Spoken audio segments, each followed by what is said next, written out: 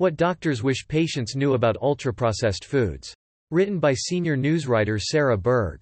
Published on December 16, 2022. For people on the run, ultraprocessed food may become their go-to diet, sacrificing nutrition for convenience. While it may be convenient, consuming ultraprocessed foods on a regular basis increases a person's risk of health complications including cardiovascular disease, certain cancers, obesity and type 2 diabetes. But it can be hard to tell when these foods are on your plate. The AMA's What Doctors Wish Patients Knew series provides physicians with a platform to share what they want patients to understand about today's healthcare headlines. In this installment, two physicians took time to discuss what patients need to know about ultra-processed foods and healthier steps to take. These AMA members are Stephen DeVries, MD, a preventive cardiologist and executive director of the educational nonprofit Gaples Institute in Chicago; Neha Sachdev, MD, a family physician who is the director of health systems relationships at the AMA. It's when whole foods are altered. Ultra-processed foods are industrial creations made with little, if any, whole foods that often contain large amounts of added sugar and salt, Dr. DeVries explained, noting ultra-processed foods are typically infused with artificial colors and additives. Foods that are ultra-processed are altered from their natural forms. This can be done to make foods appear a certain way or preserve foods for longer, said Dr. Sachdev. Compare a carton of eggs that you purchase with a frozen egg patty. Even though both of these items contain eggs, these are very different foods that have gone through very different journeys to get to the store shelves. Beverages can be processed too. Processed and ultra-processed doesn't just apply to the food you eat. It can also be the beverages you drink. For example, tap water is not processed, whereas energy drinks and sodas are processed, noted Dr. Sachdev. The beverages you drink are just as important to pay attention to as the foods you eat. They're cheap, convenient and tasty.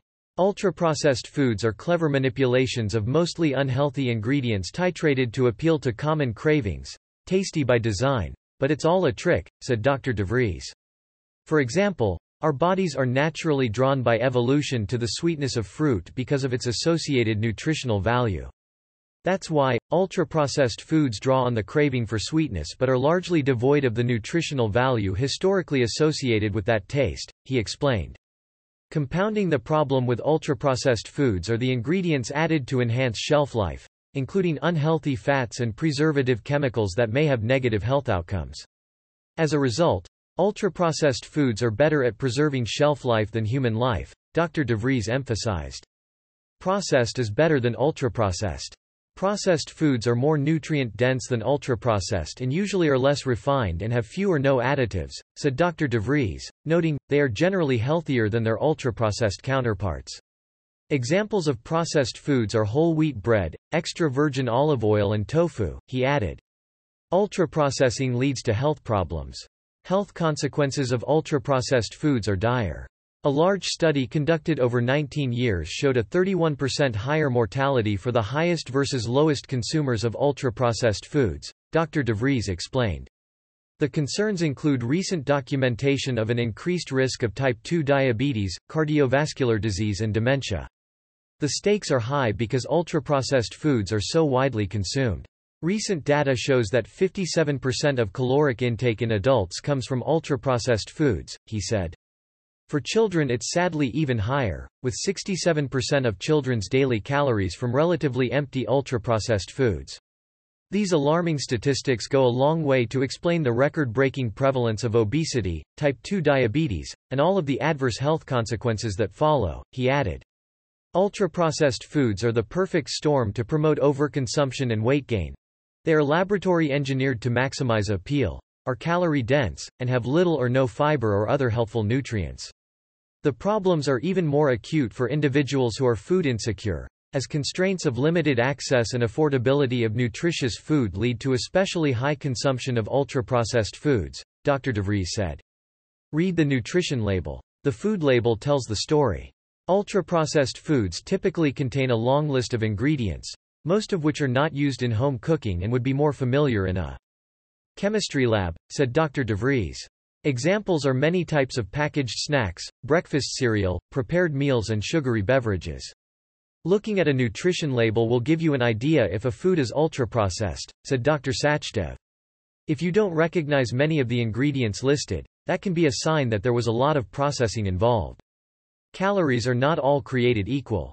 High amounts of added fat and sugar added to ultraprocessed creations make them considerably more calorie-dense than most whole foods, said Dr. DeVries.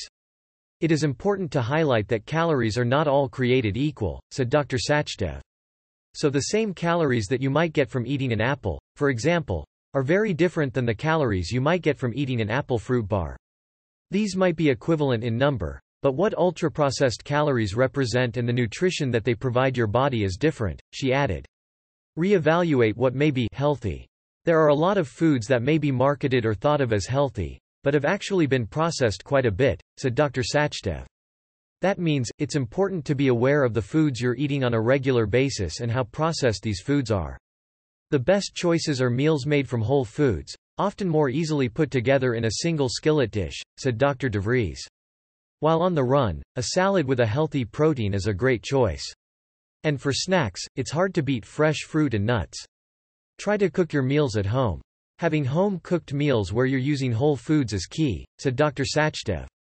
That means you're buying things like fresh fruits and vegetables, then preparing them at home. The best advice is to choose foods that don't have and don't need labels. Fresh vegetables, fruit, dried beans and intact whole grains, said Dr. DeVries. Among packaged foods, focus on those in which a whole food predominates with as few added ingredients as possible, like frozen vegetables and fruit, canned beans and canned fish. Shop the perimeter of the grocery store. Many grocery stores are set up with fresh items on the outer ring and then the center aisles are where you find a lot of the processed and ultra-processed items, said Dr. Sachdev. Shop the perimeter of the grocery store to find those whole, fresh fruits and vegetables, and healthy proteins. Additionally, the supermarket perimeter generally includes the produce section, and that's a great place to load up, said Dr. DeVries. But other parts of the perimeter are not necessarily preferred destinations, including the deli counter and bakery.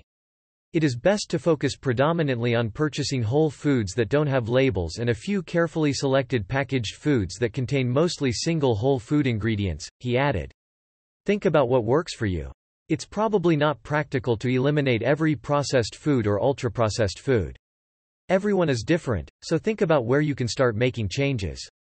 Talk with your doctor or healthcare team about what changes would be most beneficial for your health, Dr. Sachdev said, noting the value in being pragmatic about what works for you. What you eat is very personal and the best diet is the one you can follow, she said.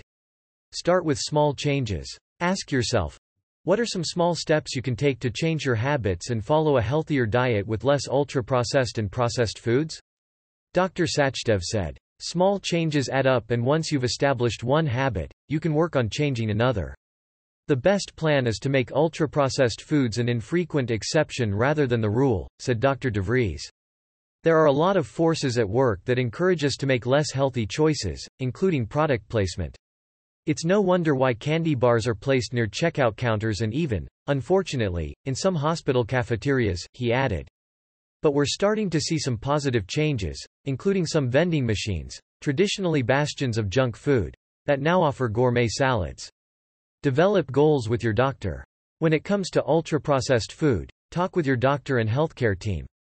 Together, you can come up with some specific and actionable goals, said Dr. Sachdev. Your doctor may also be able to refer you to resources that can help you make and sustain lifestyle changes.